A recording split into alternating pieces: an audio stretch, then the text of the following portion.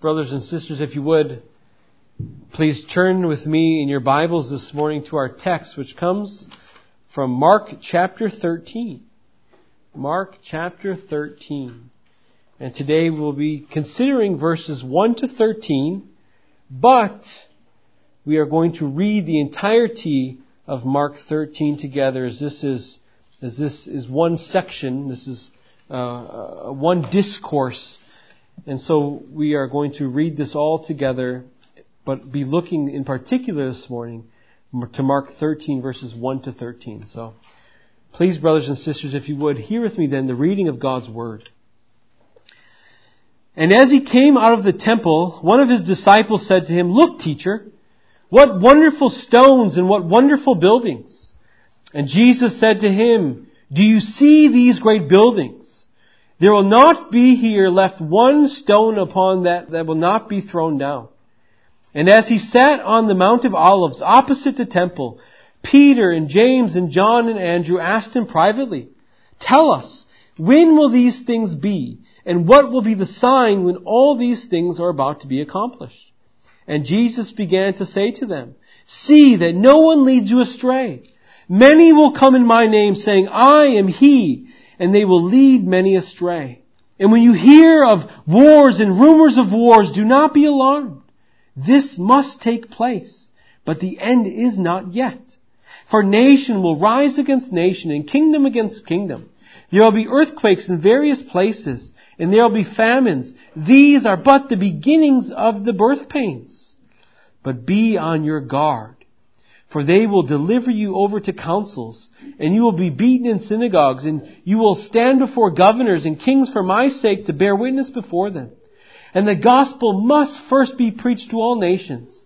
And when they bring you to trial and deliver you over, do not be anxious beforehand what you are to say, but say whatever is given you in that hour. For it is not you who speak, but the Holy Spirit. And brother will deliver brother over to death, and the father his child, and children will rise up against parents and have them put to death. And you will be hated by all for my name's sake, but the one who endures to the end will be saved.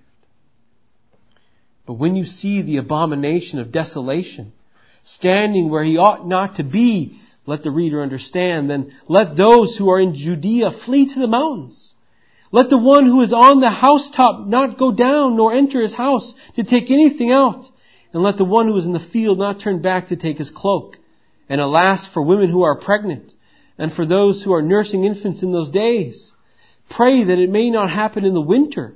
For in those days there will be such tribulation as not been from the beginning of creation that God created until now and never will be. And if the Lord had not cut short the days, no human being would be saved. But for the sake of the elect whom he chose, he shortened the days. And then if anyone says to you, 'Look, here is the Christ,' or 'Look, there he is,' do not believe it. For false Christs and false prophets will arise and perform signs and wonders to lead astray, if possible, the elect. But be on guard. I have told you all things beforehand.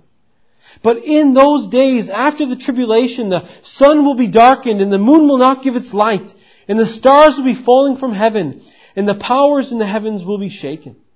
And then they will see the Son of Man coming in the clouds with great power and glory. And then he will send out the angels and gather his elect from the four winds, from the ends of the earth to the ends of heaven. From the fig tree learn its lesson. As soon as its branch becomes tender and puts out its leaves, you know the summer is near. So also when you see these things taking place, you know that he is near at the very gates. Truly, I say to you, this generation will not pass away until all these things take place. Heaven and earth will pass away, but my words will not pass away. But concerning that day or that hour, no one knows, not even the angels in heaven or the Son, but only the Father. Be on guard, keep awake, for you do not know when the time will come. It is like a man going on a journey when he leaves home and puts his servants in charge, each with his own work, and commands the doorkeeper to stay awake. Therefore, stay awake, for you do not know when the master of the house will come, in the evening or at midnight, or when the rooster crows or in the morning, lest he come suddenly and find you asleep. And what I say to you all, Stay awake. Thus far as the reading of God's Word. Brothers and sisters, today we will begin then what will be a three-part study in what is known as the Olivet Discourse. And so today we'll be considering the first portion of that in verses 1 to 13.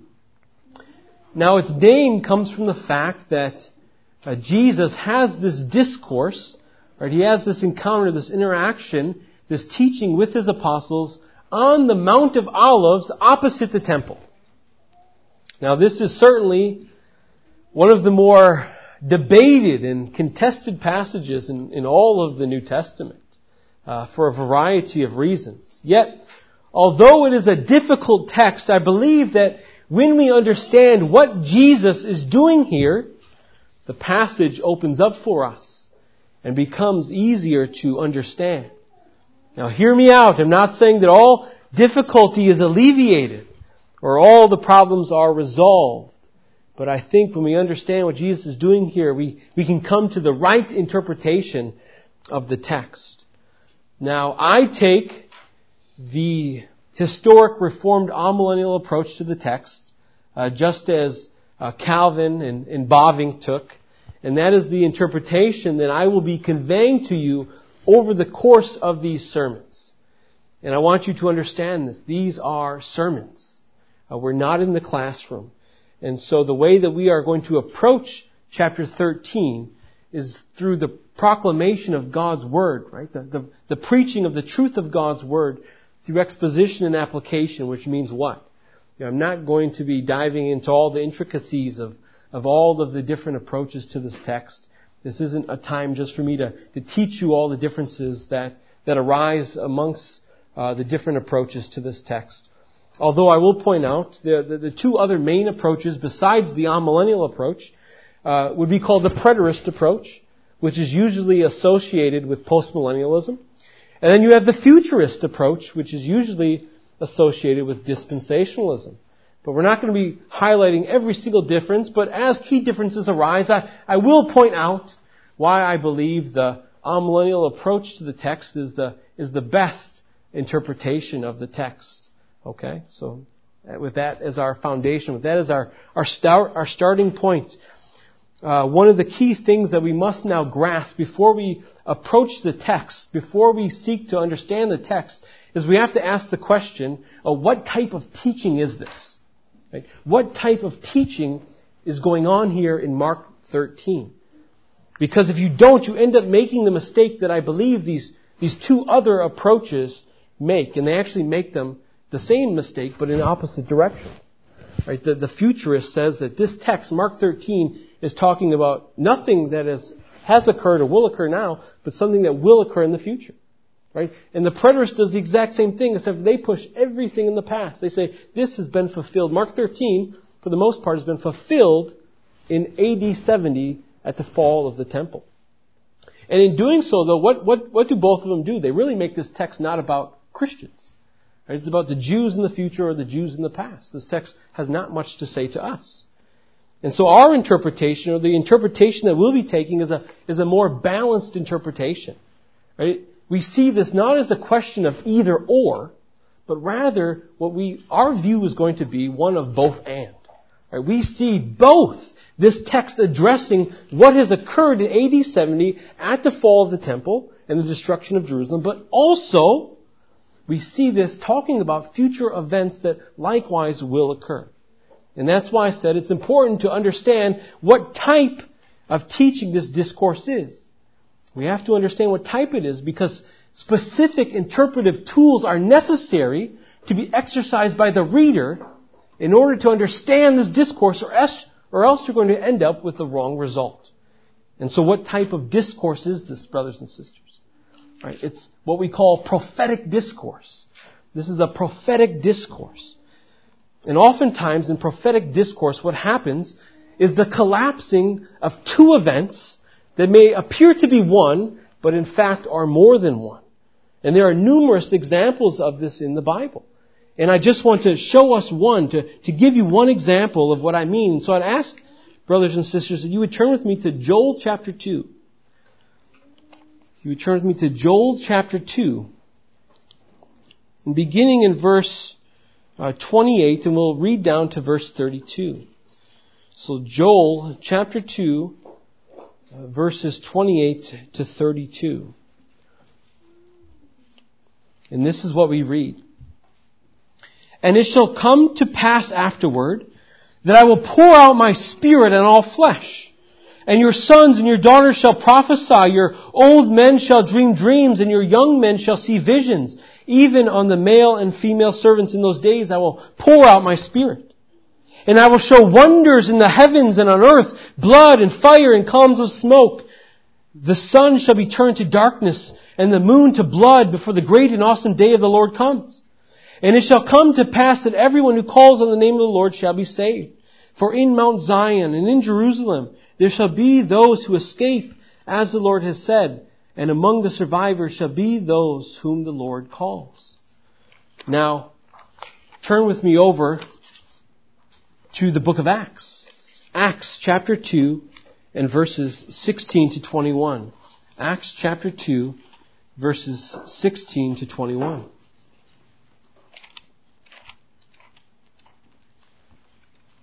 Acts chapter 2. We're going to look at verses 16 to 21. So this is what Peter says here. But this is what was uttered through the prophet Joel. And in the last days it shall be, God declares, that I will pour out my Spirit on all the flesh, and your sons and your daughters shall prophesy. And your young men shall see visions, and your old men shall dream dreams, even on my male servants and female servants. In those days I will pour out my Spirit, and they shall prophesy. And I will show wonders in the heavens above, and signs on the earth below, blood and fire and vapor of smoke. The sun shall be turned to darkness, and the moon to blood, before the day of the Lord comes, the great and magnificent day. And it shall come to pass that everyone who calls upon the name of the Lord shall be saved. Now, Peter quotes from this prophecy from Joel as being fulfilled at Pentecost. Right? Peter's saying this prophecy of Joel is fulfilled at Pentecost. But what did we read in verses 19? Right? We read of cosmic or universal signs that are repeated for us here in Mark chapter 13, verses 24 and 25. But in those days after the tribulation, the sun will be darkened, the moon will not give light, the stars will be falling from heaven, and the powers in the heavens will be shaken. Right? And so, brothers and sisters, was this fulfilled at Pentecost? Or will it be fulfilled at the second advent of Christ? Right? What I want you to see is that what appeared to Joel and Peter as one single vision is actually more than one, separated by at least 2,000 years. Right? What appeared to Joel and Peter to be one event was actually two events that is separated by at least 2,000 years. And this is what theologians call prophetic perspective. Prophetic perspective. And that is what I posit to you is going on in our text this morning. Right? It is a collapsing of events so that when Jesus is speaking, it may appear that He is speaking about one event when in fact He is speaking of more than one thing. Let me give you an analogy of what I mean. And I took this from Kim Riddlebacher, who's a Reformed pastor and an author and theologian. But this is how an example he gives for us to better understand prophetic perspective. And so he says this. As I stand in the greater Los Angeles basin and look towards the mountains to the northeast, I see a single mountain ridge on the horizon. Yet, if I were to drive directly toward the mountains, I would soon realize what appeared to be a single ridge was actually a series of hills, valleys, mountains, separated by many miles. So it is with some Old Testament prophecies. And it is this, brothers and sisters, that I want to suggest to you is going on in our text today. In this Olivet Discourse. As Jesus is acting as the great prophet. Right? He is a prophet, just like the prophets of old. Right? Using this prophetic discourse, this prophetic perspective, to talk about things as if it was one event, when in fact it was more than one event. And so it's with this interpretive tool then that we have handy in our pockets that we can now look to unpack the text to discover what in fact it means. And we're going to do that this morning then under three main headings. And our three main headings are these. First is pains. Pains. Second is plan. Plan. And third is perseverance. Perseverance. So pains, plan, perseverance. Now we pick up this morning as Jesus has just left the temple. And he has just commended the widow for her giving. And in doing so, right, he calls the apostles over and he teaches them about the importance of not exercising themselves in hypocritical worship like the scribes, but rather truly worshiping God like this widow did, who gave her 2 last coins to the Lord, but in doing so, didn't just demonstrate that she was willing to give her money to God, but she demonstrated she was willing to give all of herself to God, that all she had belonged to the Lord. And so he commended her for that, and we've seen that last week. And now as they walk out of the temple, we are told that one of the disciples says to Jesus, "Look, teacher, what wonderful stones, what wonderful buildings." Now the temple was beautifully and amazingly constructed and arrayed. It was regarded as an architectural wonder. The historian Josephus tells us that the temple was built of hard white stones.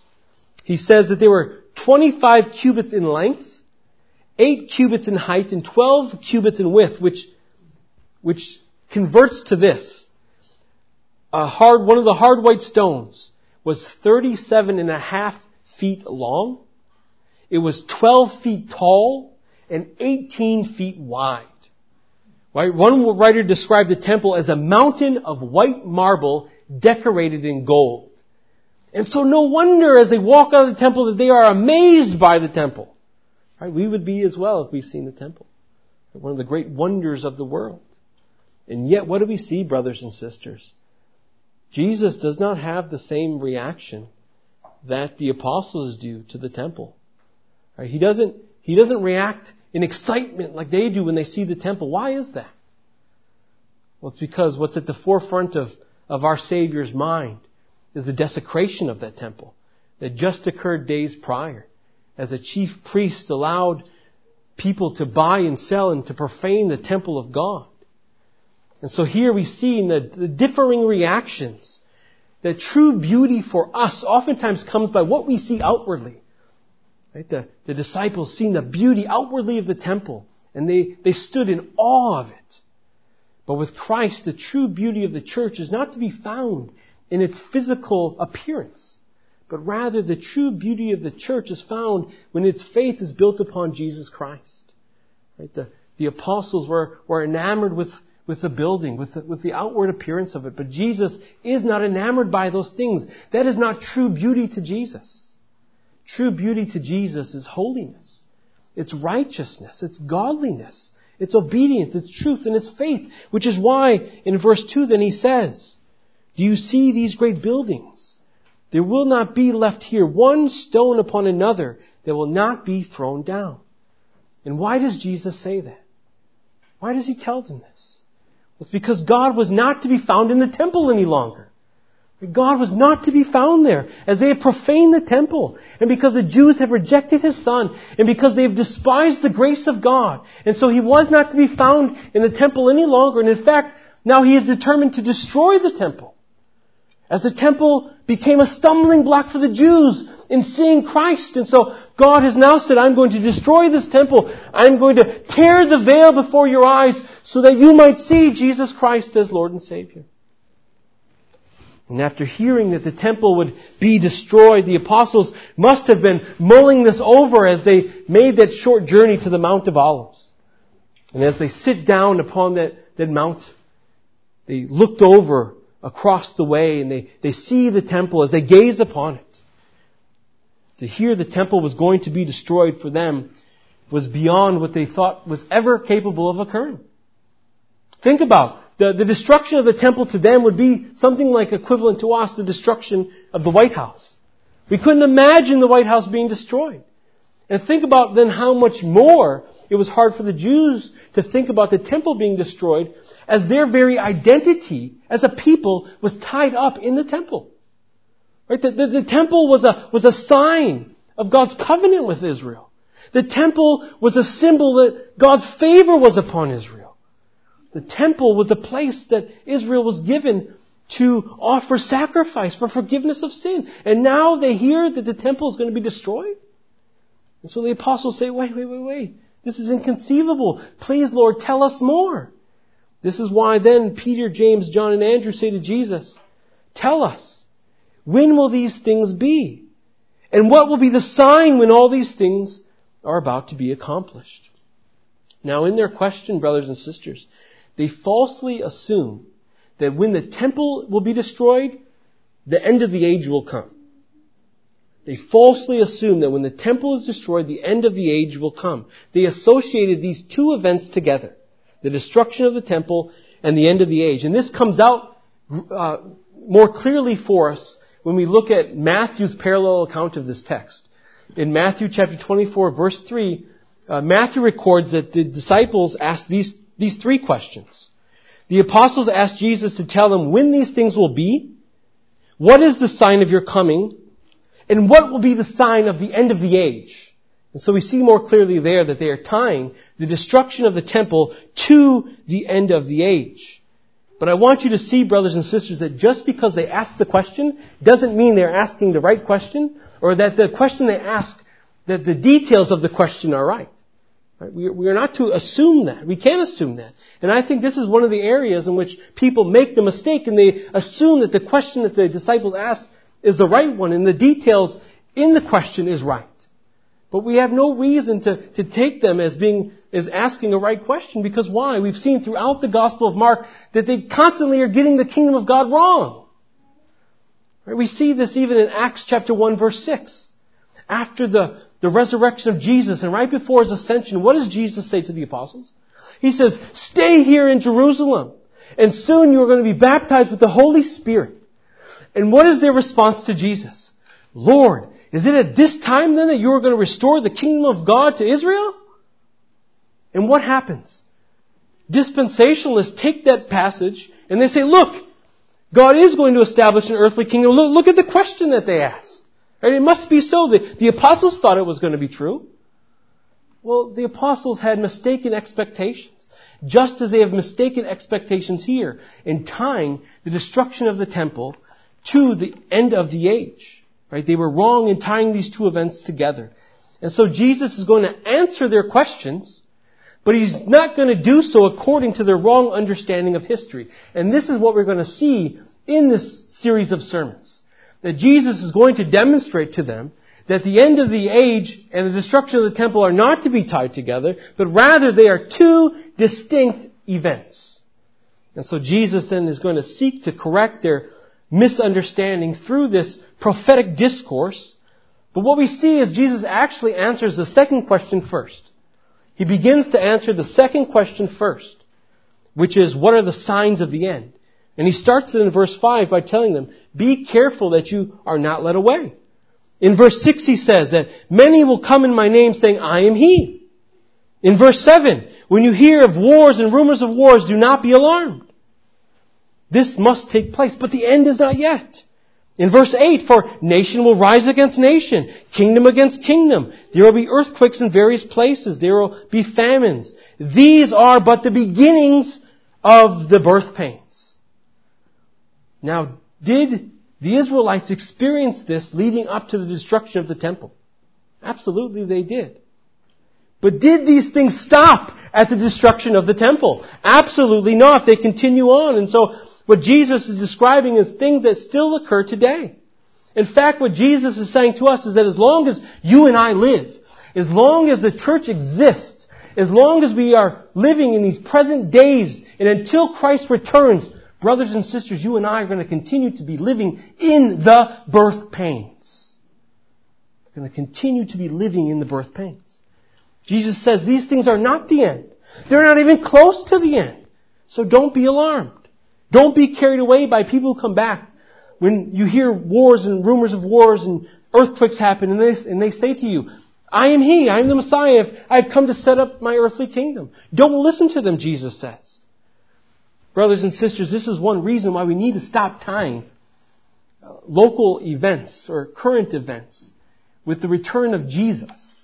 We need to stop doing that. Right? Jesus is telling us we are not to think that way. Catastrophes and calamities have been befalling humanity for thousands of years. Right? We are not to tie them to the return of Christ. And so what Jesus is really doing here is He's telling them these things in order that they would be courageous for the time when Christ is gone. That they might be courageous once He disappears. When you hear and you see these things that I'm describing, He's saying, don't worry. Right? He's telling them so that they would not worry, but He's also telling them so that they know that things are also going to get worse. Things are going to get progressively worse. This is what He's telling them. These are the things they must go through. And brothers and sisters, these are the things that we too must go through. We must continue to go through these things, so we shouldn't be surprised. And mothers here who have had children before, you know what birth pains are, don't you? Birth pains, from what I understand, start out bad, but they progressively worsen. They get progressively worse. And so, brothers and sisters, Jesus is saying it will be that way until the end of the age. And so we don't know when the end will be, and so there's no reason to get anxious. But Jesus is telling us to always live in readiness, to always live in expectation for His coming, but not to panic. Not to panic when these things happen, because these things will be our existences for as long as we're here. We're going to continue to experience these things as a result of the fall, and they were going to continue on until the consummation. Paul says in Romans chapter 8, verse 22, "For we know that the whole creation has been groaning together in the pains of childbirth until now. And not only creation, but we ourselves." And so I ask, should we have expected all of this to stop at the destruction of the temple in 70 AD? Well, no. Because when does Paul say the birth pains will end? He will go on to say in Romans chapter 8, that the birth pains end at the redemption of our bodies. He's talking about the return of Christ.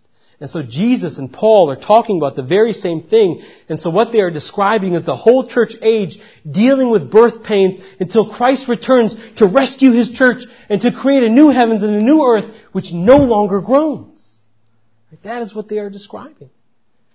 Now Jesus continues to answer the second question, but now He describes in more detail what they themselves are going to experience physically.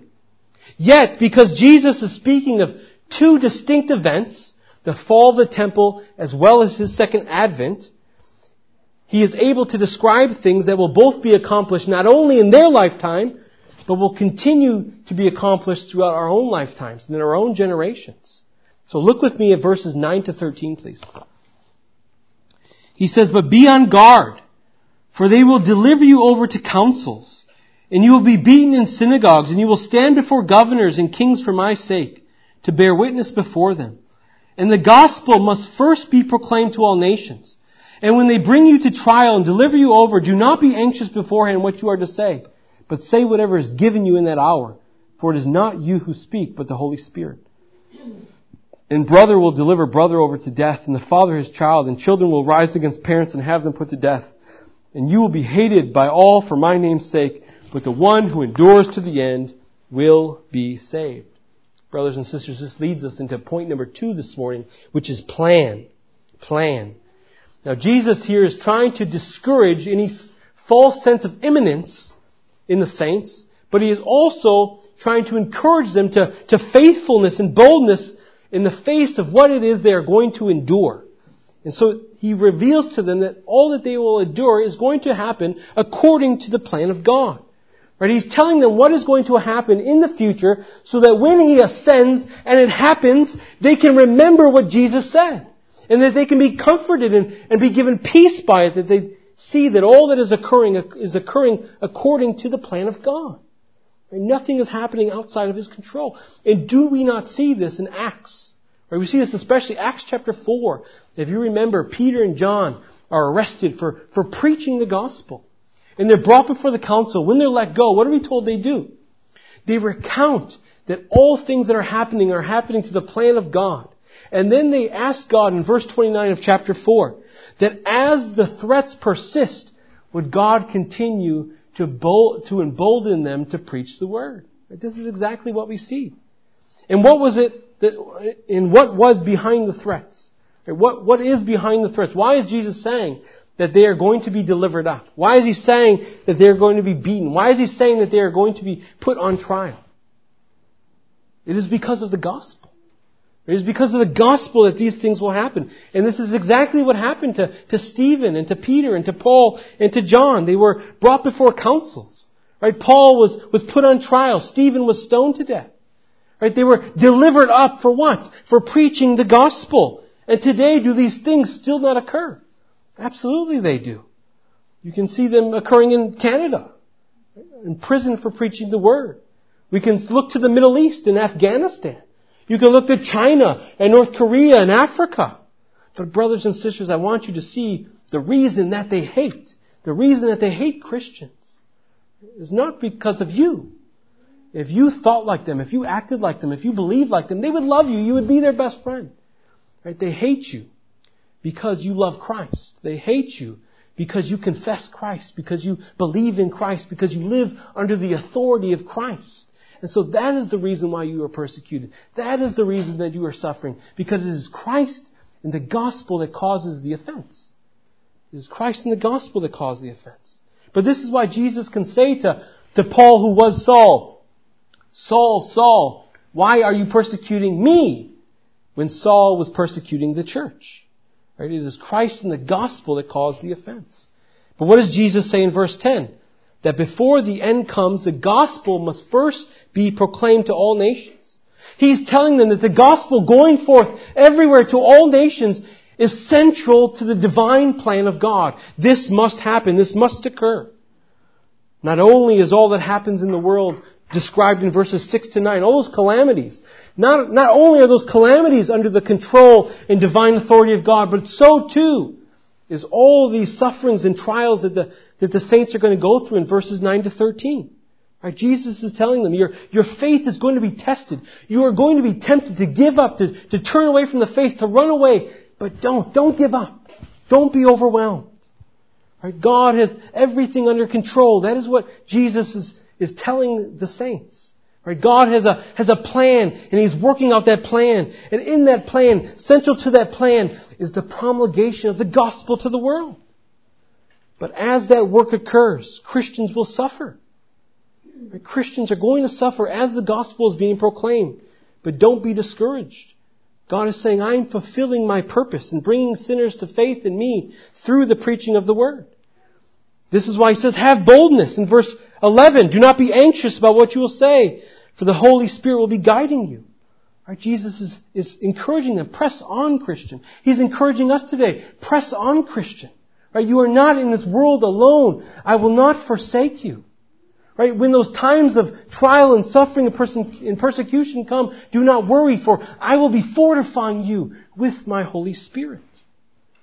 He even cautions them, saying, family members will turn against family members. Some will be put to death. The world will hate you in verses 12 and 13.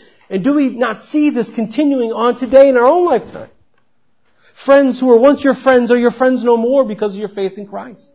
Family members you were once close to don't want anything to do with you anymore because of your faith in Christ. In foreign lands, people have mothers, fathers, sons and daughters who turn them into the authorities because of their faith. And they are beaten, and they are tortured, and they are killed for these things. And so Jesus is warning them. He's preparing them. He's telling them, be ready for these turbulent times. And brothers and sisters, you and I also must heed this warning. You and I also must prepare for these turbulent times. Because Jesus says they will continue until the gospel goes out to all nations. When the Lord's work for the gospel ends, then we will be freed from all affliction. But what does that mean then for you and I? That we are to not expect anything less than what the apostles and the disciples suffered from. Right? We are not to expect anything less than hatred from the world and suffering and persecution. What we don't see here, brothers and sisters, in Jesus' warning is any is any hint of a golden age of Christianity upon the earth. What we don't see here is that Christians are going to have dominion on the earth. What we don't see here is a reconstructed governments all around the world that are going to be dominating the land before Christ returns. We see none of those things. But rather, like Paul says in 1 Thessalonians, right, that the church is destined for affliction. Right? The order comes present age suffering, future age glory. Right? The church will continue to be the suffering church until the gospel goes forth to all the nations, and the gospel has done its work that God has set it out to do, and then nothing else comes after it but glory and the age to come. There is no earthly millennial kingdom. There is no 1,000 years of prosperity on earth. So brothers and sisters, expect if you are Christians to suffer and deal with troubles and trials and tribulations in your life for the entirety of your life. With your friends, with the world, with your family. But we can live the Christian life with all boldness, knowing that the Spirit of Christ is in us. He's working in us. He is with us. We are not alone. And even if this world finds us guilty, right, even if this world seeks to punish us for our faith, we can know for certain that on that last day, although the world has found us guilty, Christ will vindicate us before His Father. Right? That we can know for certain. This leads us, brothers and sisters, into our third and final point this morning, which is perseverance. Jesus calls on the apostles to press on until the end, telling them at the end of verse 13 that the one who endures to the end will be saved. Now, why would He have to tell them the one who endures to the end will be saved if their entire existence is not marked by trial and tribulation?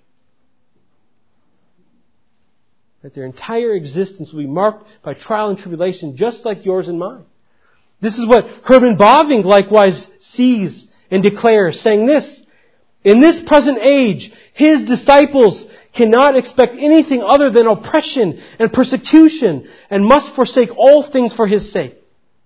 Bavinck goes on to say, Jesus nowhere predicts a glorious future on earth before the end of the world. On the contrary, the things he experienced are the things his church will experience. A disciple is not above his teacher, and a slave not above his master. Only in the age to come will his disciples receive everything back along with eternal life. Right? As we have said already, our existence will be marked by birth pains. It will be marked by trials and tribulations and suffering and persecution. But Jesus says perseverance will result in salvation. Right, brothers and sisters, as we hear about what will be going on in the days ahead, and what we hear about what is going on in the Christian life, what we ought to be setting our mind upon and setting our eyes upon is that very salvation. Right? That salvation that has been granted to us by the Father and purchased for us by Christ and applied to us by the Spirit.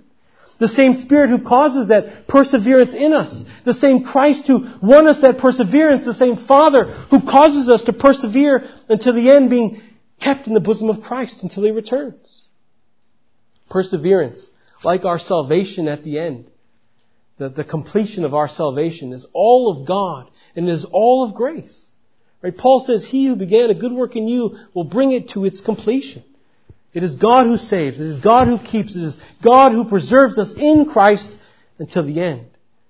And so no matter what light momentary afflictions we might suffer from, they cannot compare to the inexpressible glory that we will receive if we continue on steadfast in our faith, knowing, brothers and sisters, that no matter what you and I might suffer from and experience in this present age, Christ our Savior has experienced it as well. And so, as we pass on, we must know that the end will not come until Christ tries His church and He purifies her through fiery trials. And thanks be to God that He has not left us in the dark, but He has told us what must happen. As He gives encouragement to every successive generation that comes after one another to continue to press on toward the upward call of glory with the Lord. Right? Knowing that the gospel must go forth to the ends of the earth, that sinners must be saved, that no devil, that no demons, that no principalities, that no powers, and no authorities can stop Christ and can prevail against His gospel and can prevail against Christ saving all of His elect. And as His church, as the bride of Christ in the midst of suffering and persecution, as the world mocks us, as the world ridicules us for our faith, we ought to say to the world, just like the early church father Tertullian said, go on, rack, torture, grind us to powder. Our numbers increase as you mow us down. The blood of the Christians is their harvest seed. And this is what we've seen with the apostles, is it not? As they were tortured, as they were beaten, as they were killed, what happens? The church grows. The message of the gospel goes forth and the church continues to extend to the nations. This is what we've seen in the time of the Reformation. As the church suffered, the gospel became clear to the people. And what? More and more and more people were saved as they heard the gospel, as God's word went forth to the nations. And likewise, brothers and sisters, that ought to be our prayer, that God will continue to use us as a means to spread the gospel in the world, to increase His church here, yet knowing that the end will not come until all of God's elect hear the word and are saved. Please bow your heads with me. Heavenly Father, we thank You for Your sure and true word. We thank You, Lord, that You have given to us warnings. You have caused us to heed Your teaching. We ask, Lord, that You would do that You would reveal to us the truth of Your word by the Holy Spirit, and that You would grant to us boldness and courage and confidence to live the Christian life in this world, even if we struggle with persecution and suffering and trials and tribulations, knowing that Your purposes and Your plans are being worked out in the world, knowing that the gospel must go forth to the praise and the glory of Your name. And so, Father, we come before You, praying all these things in Christ Jesus' name we pray. Amen.